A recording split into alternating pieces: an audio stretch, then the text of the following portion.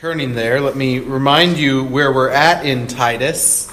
We've just looked, 3 or 4 weeks ago, at that all-controlling sentence I suggested controls pretty much most of the book of Titus. To the pure, all things are pure. To those defiled and unbelieving, nothing is pure. Now, whether or not you understand that correctly is going to affect how well you receive and learn from the remainder of Titus. A number of years ago, I got married, and as most of you know, Holly is very allergic to gluten.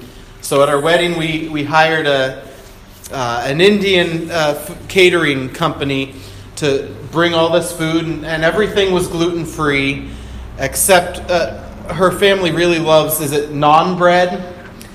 So we had one glutinous item off to the side at our wedding, and then at the end of the reception, they were supposed to package up some food for us to take so that we wouldn't have to cook day one of marriage. And so they had this beautiful tray full of Indian food laid out for us, and they stuck naan bread on top of everything, and then put the saran wrap or whatever.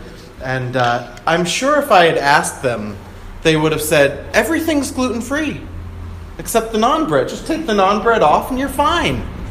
But of course, with Holly's allergy, we would have responded, nothing's gluten-free anymore. That's what Paul's getting at. It's that kind of, to the Jews of Paul's day, they would have thought Levitical code.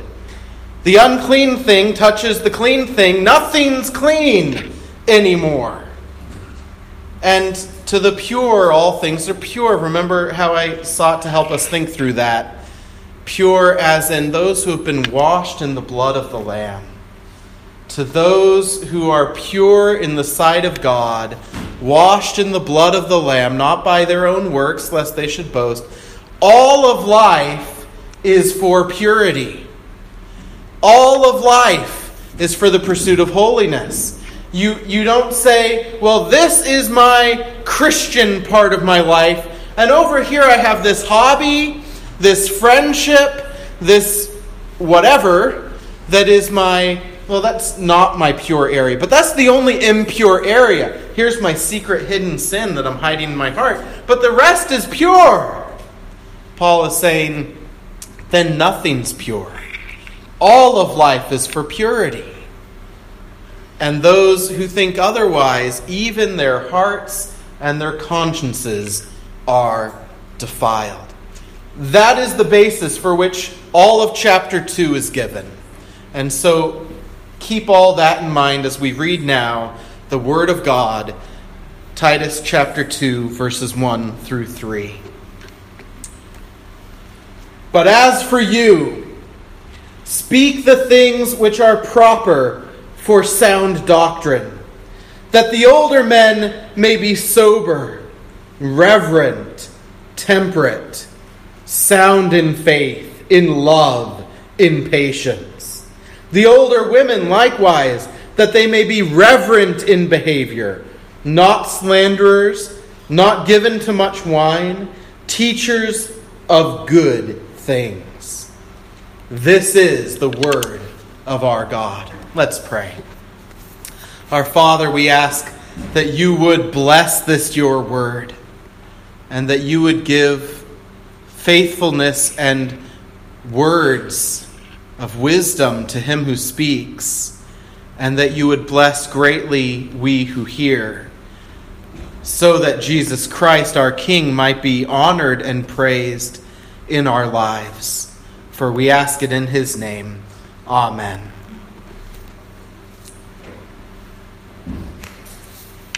Paul is about to jump in all the topics that are unpopular in a Cretan society. He's about to get ageist, old people. Actually, he words it a little nicer than that. He says, older people. I think our translations are right in putting the ER on there. Older people. Not old, of course. Who are the older people? we have no older women in our church, only young women. But the older men might be those who are older than me. That'll be our basis for today. That's a good easy. Or you're older if you're older than Shay, who's our oldest school person, right? So if you're older than Shay, this sermon's for you today. He's about to get sexist, men and women, and talk as if they have things that are distinct that they need to hear. He's about to talk about slaves in a separate category. And our translations sometimes try to be nicer and say servant. But it is the word for slave. Either way is fine. Either way, we don't like servants in our culture either. Cretan America doesn't like the categories that Paul uses. He even inserts there the other category we're going to see in a few weeks is Titus in his own separate category, as if the pastor is something special. Before we talk about slaves or servants, as if you have Titus at the top, he's the pastor, and then you got the bot. That's unpopular too. But we don't like leaders in the Cretan American church. So Paul's about to step in it.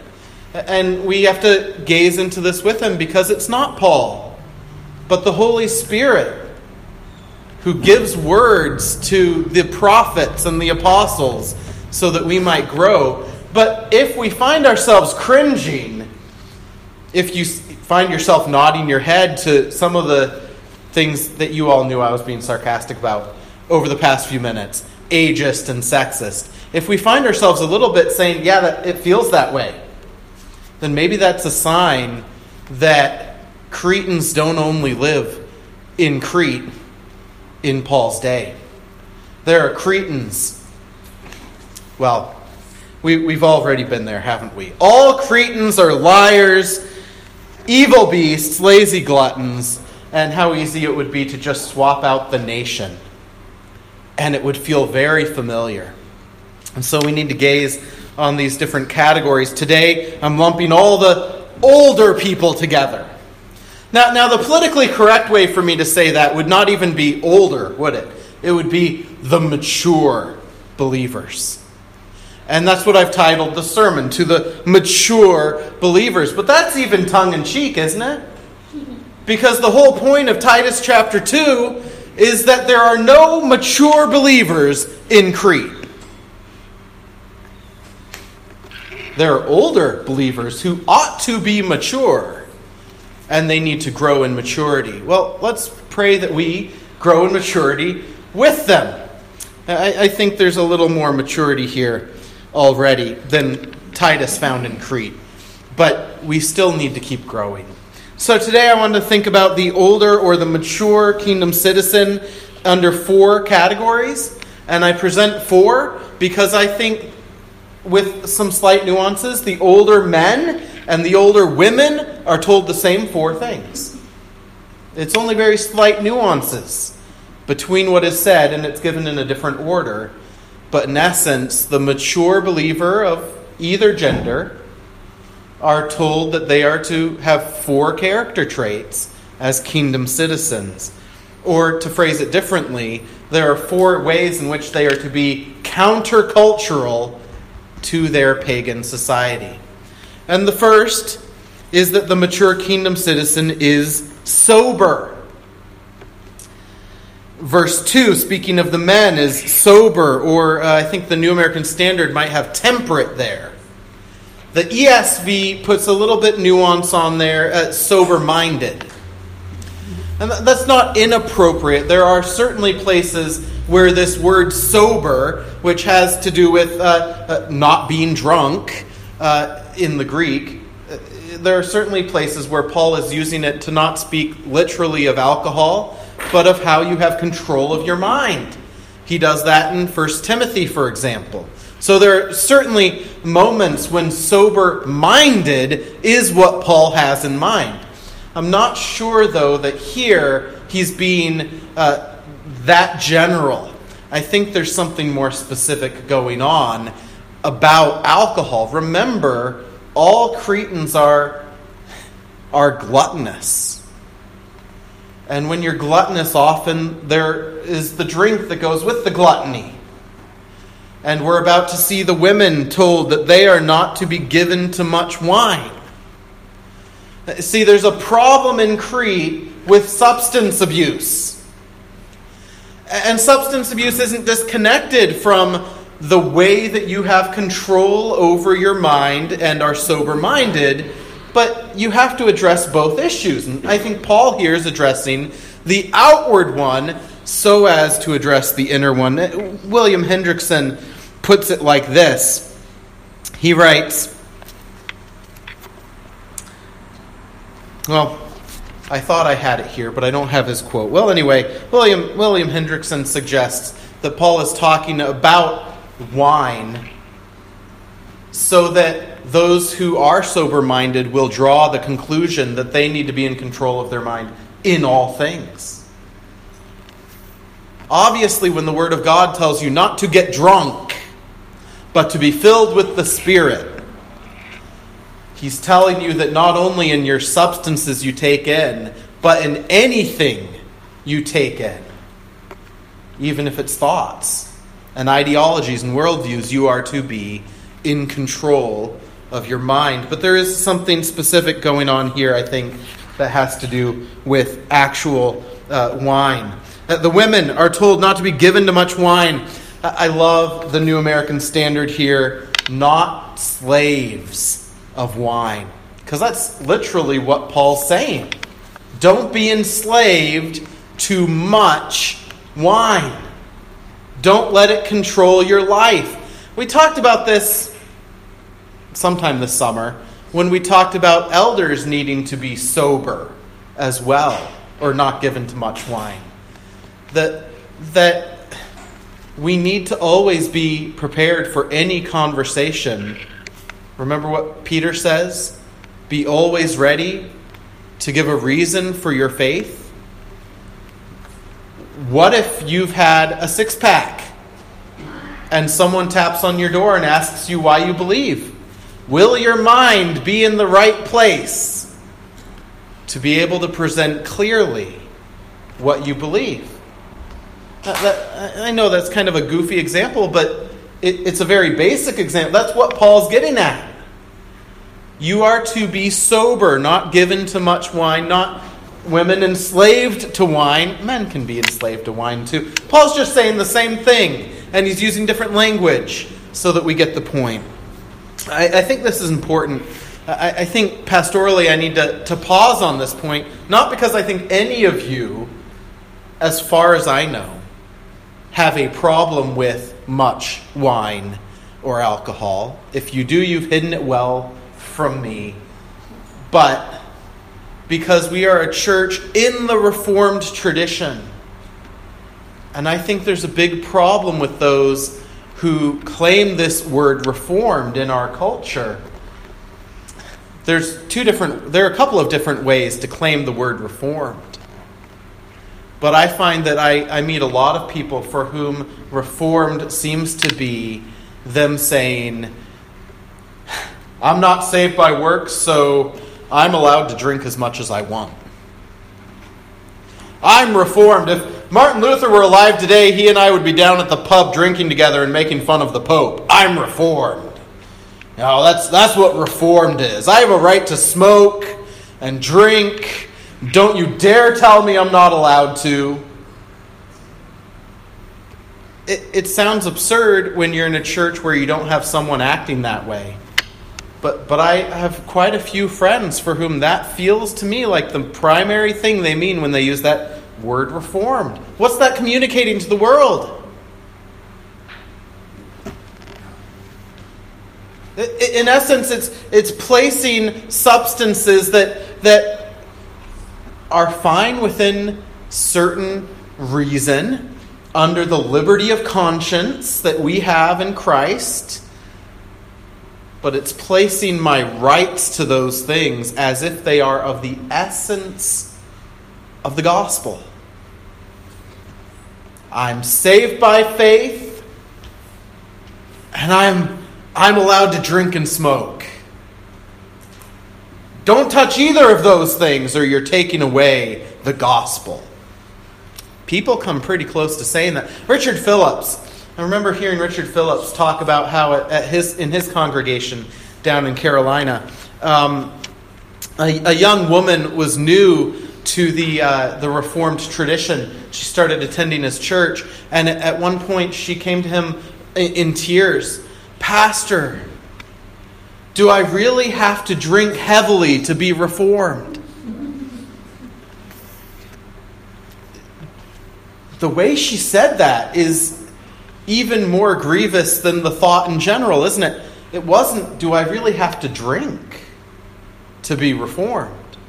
She assumed that part. Do I really have to drink heavily to be reformed? Now, neither Richard Phillips or I think for a minute that you need to drink at all to be reformed. It's not of the essence of what the Reformation was all about. But isn't that sad? How did she get that idea? People were walking around thumping their chests, "Reformed," and giving the impression that drinking was the main thing. Shame on many of us in Reformed churches. We need to be cautious of that. Here at Christ Church of Franklin County, we do not need reformed if reformed means living as if Christian liberty is the gospel.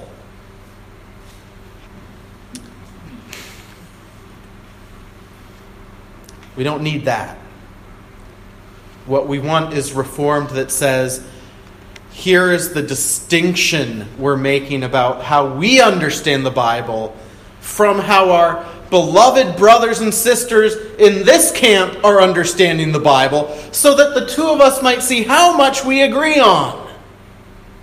That's what the Reformation was trying to pursue. Think of the English Reformation. Westminster Confession of Faith was written. A couple of years later, John Owen and the Independents said, well, we want our own confession of faith. So John Owen wrote one. You know what he did? He took the Westminster Confession of Faith, and he didn't even get a copy and paste it. He had to do this by hand. He rewrote the whole thing and then changed like 3 sentences. Why? Because he wanted to show how much we were in agreement on before distinguishing what we disagreed on. A couple years after that, the Reformed Baptists of England said, well, wait a second, we want our confession too. They did the same thing. If we did that today, they'd be all writing with their own words. But the goal of being confessionally reformed was agreement in as much as we can have. Not what some claiming reformed today are indicating. I'm reformed and I'm going to beat you over the head with a bottle until you see how wonderful drinking is. That's a problem. I've beaten that point enough, but I think that's a problem. That's how many view being reformed. We have a calling from God to present the gospel beautifully. And that means we need to stand out against such attitudes. And that may mean for those of you who drink, I know not all of you drink, may mean for those of you who do drink, that we need to be extra cautious with when we drink, as well as how much. The mature kingdom citizen is to be sober. Why in the world is he telling this to the older Christians? Aren't the frat boys the ones that need to hear this in the Church of Crete? The young men aren't told to be sober. But see, the problem is, as with so many sins, we think when we're young, oh, I can engage in this kind of lifestyle and then I'll just change. I can engage in these perversions, then I'll get married and I'll be holy. I can engage in this kind of drinking and then, I'll just stop. But sin is addictive. Whether or not there's alcohol involved in it. And the older Cretan Christians were found to still be addicted to the Cretan lifestyle. Well, the second thing then is kingdom citizens, mature kingdom citizens, are to be dignified. And I was thinking about the idea of being dignified. Since Victorian England, I think dignified has come across a lot of criticism, because we can think of dignified as being only an outward thing. You know, that person puts on their suit and tie for church, but in his heart, right? It's all whitewashed tombs. The Pharisees were dignified. But that's not what he's talking about here. Remember, the defiled are defiled in heart and conscience. The pure, accordingly, are pure in heart and conscience. The inside matters with this dignity as much as the outside. And that's why I think it's so powerful. The NIV translates verse 2 that these men are to be worthy of respect. It's a bad translation of verse 2, but it is exactly what verse 3 is saying of the women. And while it's a bad, if you're going for literal translation of verse 2, it is what verse 2 is saying when it says the men are to be reverent. Verse 3 telling the women that they are to be befitting a holy person. That's the attitude they're to have, literally. Or worthy of reverence. You see, these men and women, they are to not just look a certain way. They are to have earned it. Worthy of reverence. In fact, I want to think about how Paul says that to the women there. That these older women are to be reverent in behavior. Literally, it's a very weird Greek thing. Literally, befitting a holy person. And if you took the person part out of that, you could use the same Greek language of the temples in Crete. Temples were a place they built temples. You don't build a temple to Athena. That's this ramshackle hut. They built temples that just walking between the columns and past these statues were to drive something into your heart. Fear, astonishment, reverence, and awe.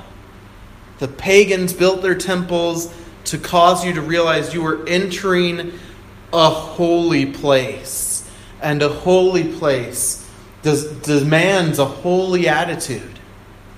Paul uses that kind of language of the older women in the church, as if to say, when the rest of us walk into, sisters, your presence, it ought to cause us to feel like we are walking with you into the Holy of Holies itself. Some of you have experienced that, haven't you?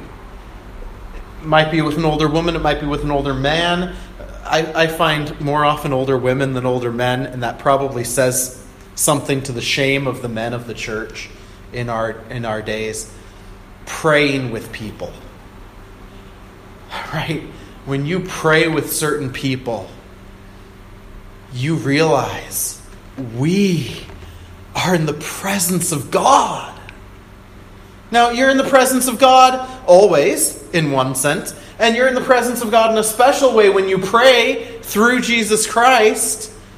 But isn't it true when you're with a mature, godly, often, 90-year-old woman, Christian, praying, and you just say, she knows where we are. I want to pray like her. I want to pray like her. I want to be praying with her every day. Why can't I come over and pray with her every day? I've thought that before. I used to visit a woman in a nursing home and think, I've never prayed like she and I just prayed. And she died a few weeks later. I only got the chance to pray with her once. We were in the Holy of Holies through Christ.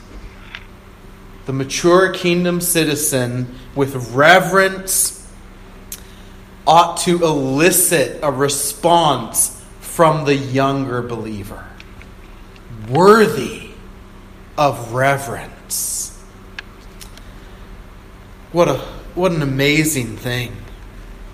Not just superficial outward austerity, but believers who teach the younger Christians what it is to live all of life in the presence of Almighty God. I think the dignified, mature believer, part of it being from within and not just without, is knowing how to respond in different situations. Knowing what Solomon teaches, or the author of Ecclesiastes teaches, that there's a time for laughter and a time for grief, and knowing the difference. The mature kingdom citizen may be the life of the party, but when it's not a party, they don't act like it is. The mature kingdom citizen doesn't show up at the graveside as if showing up at a birthday party. And hopefully they don't show up at church as if they're showing up at a graveside. There's a dignity in knowing both when to laugh and when to cry, when to praise and when to work, and doing all those things rightly is a form of dignity. And Paul is encouraging the Cretan Christians to be like that, as opposed to the Cretans who are evil beasts. The mature kingdom citizen with dignity represents the Imago Dei.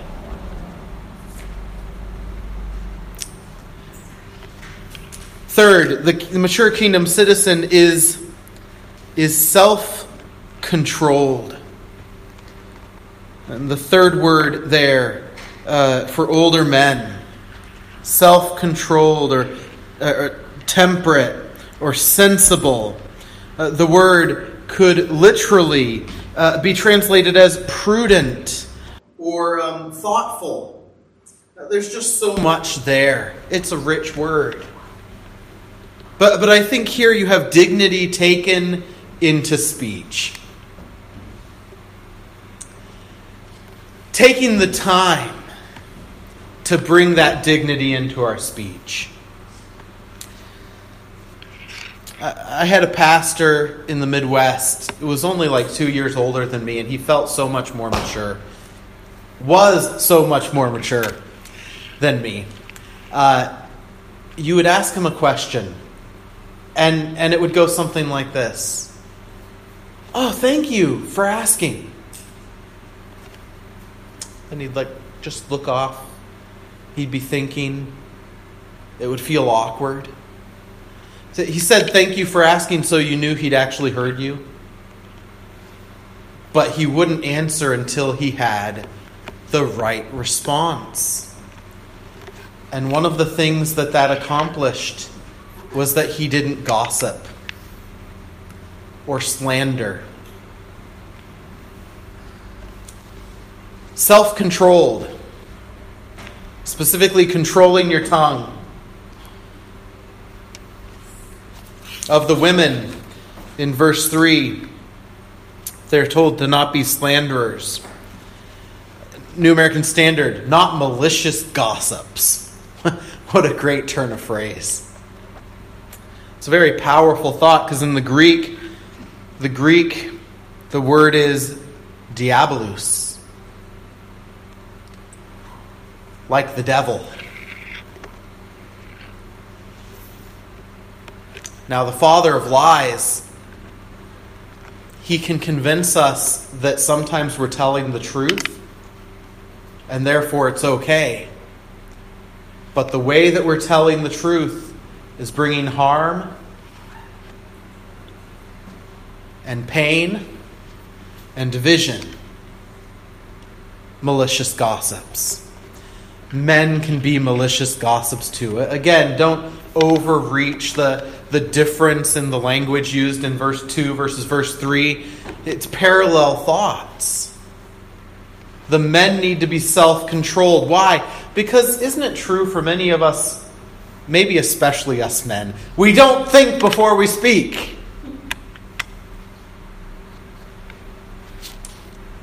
But we all need to be on guard about that, how we use the tongue. James 3, what a powerful thought God uses.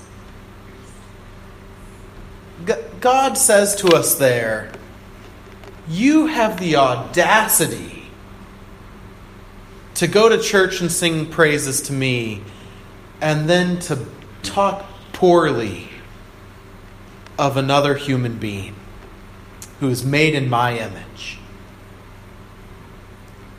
We don't think about how we use our voices, our tongues, like that very often. Think of all the gossip and slander that would stop. How much more wisdom we would use in speech if we thought like that. The mature kingdom citizen isn't to be always a liar, like its culture. We live in a Cretan American culture with social media. Isn't it interesting? I feel like 20 years ago, when Facebook and all that was just kind of starting to be popular, you started having people say things about other people publicly on this forum, and if you confronted the person, they would say, well, I wasn't talking about that person. This was on my private Facebook page. How private is that? But we don't even care about that kind of claim anymore. We say these things to people's faces as well as putting them on social media. Social media has, at least in the United States, created a group of people who are proud of being slanderers. And the more malicious, the better. You get likes, you get smiley faces. We are to be different.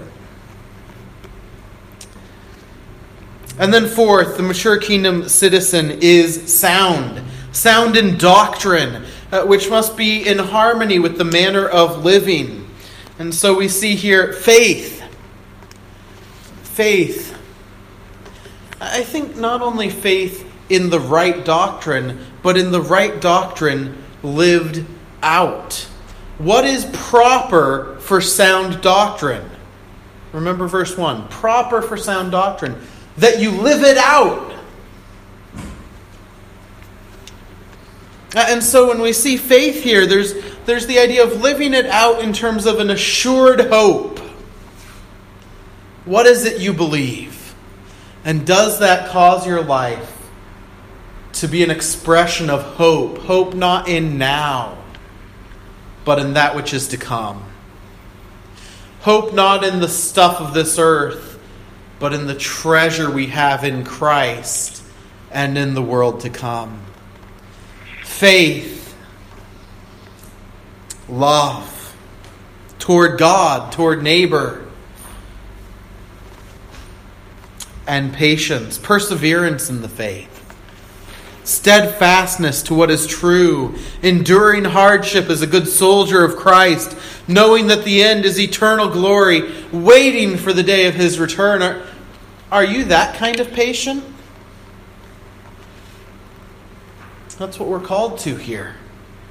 And the mature believer should be setting the example for the younger believer of what it is to be patient in the hope of the gospel and what that looks like played out in love towards God and neighbor. Beloved, whatever your age, our goal must always be to be mature in the faith. Now that should be Caleb and Shay's goal, to be mature in the faith. Now, as it is also whoever's oldest in this room at the moment. We are all to desire to be mature believers. The milk of the Word is an amazing thing, and we should never cast it aside and stop drinking it, but we ought to desire, with the milk, to advance towards eating a full, well-balanced diet of doctrine.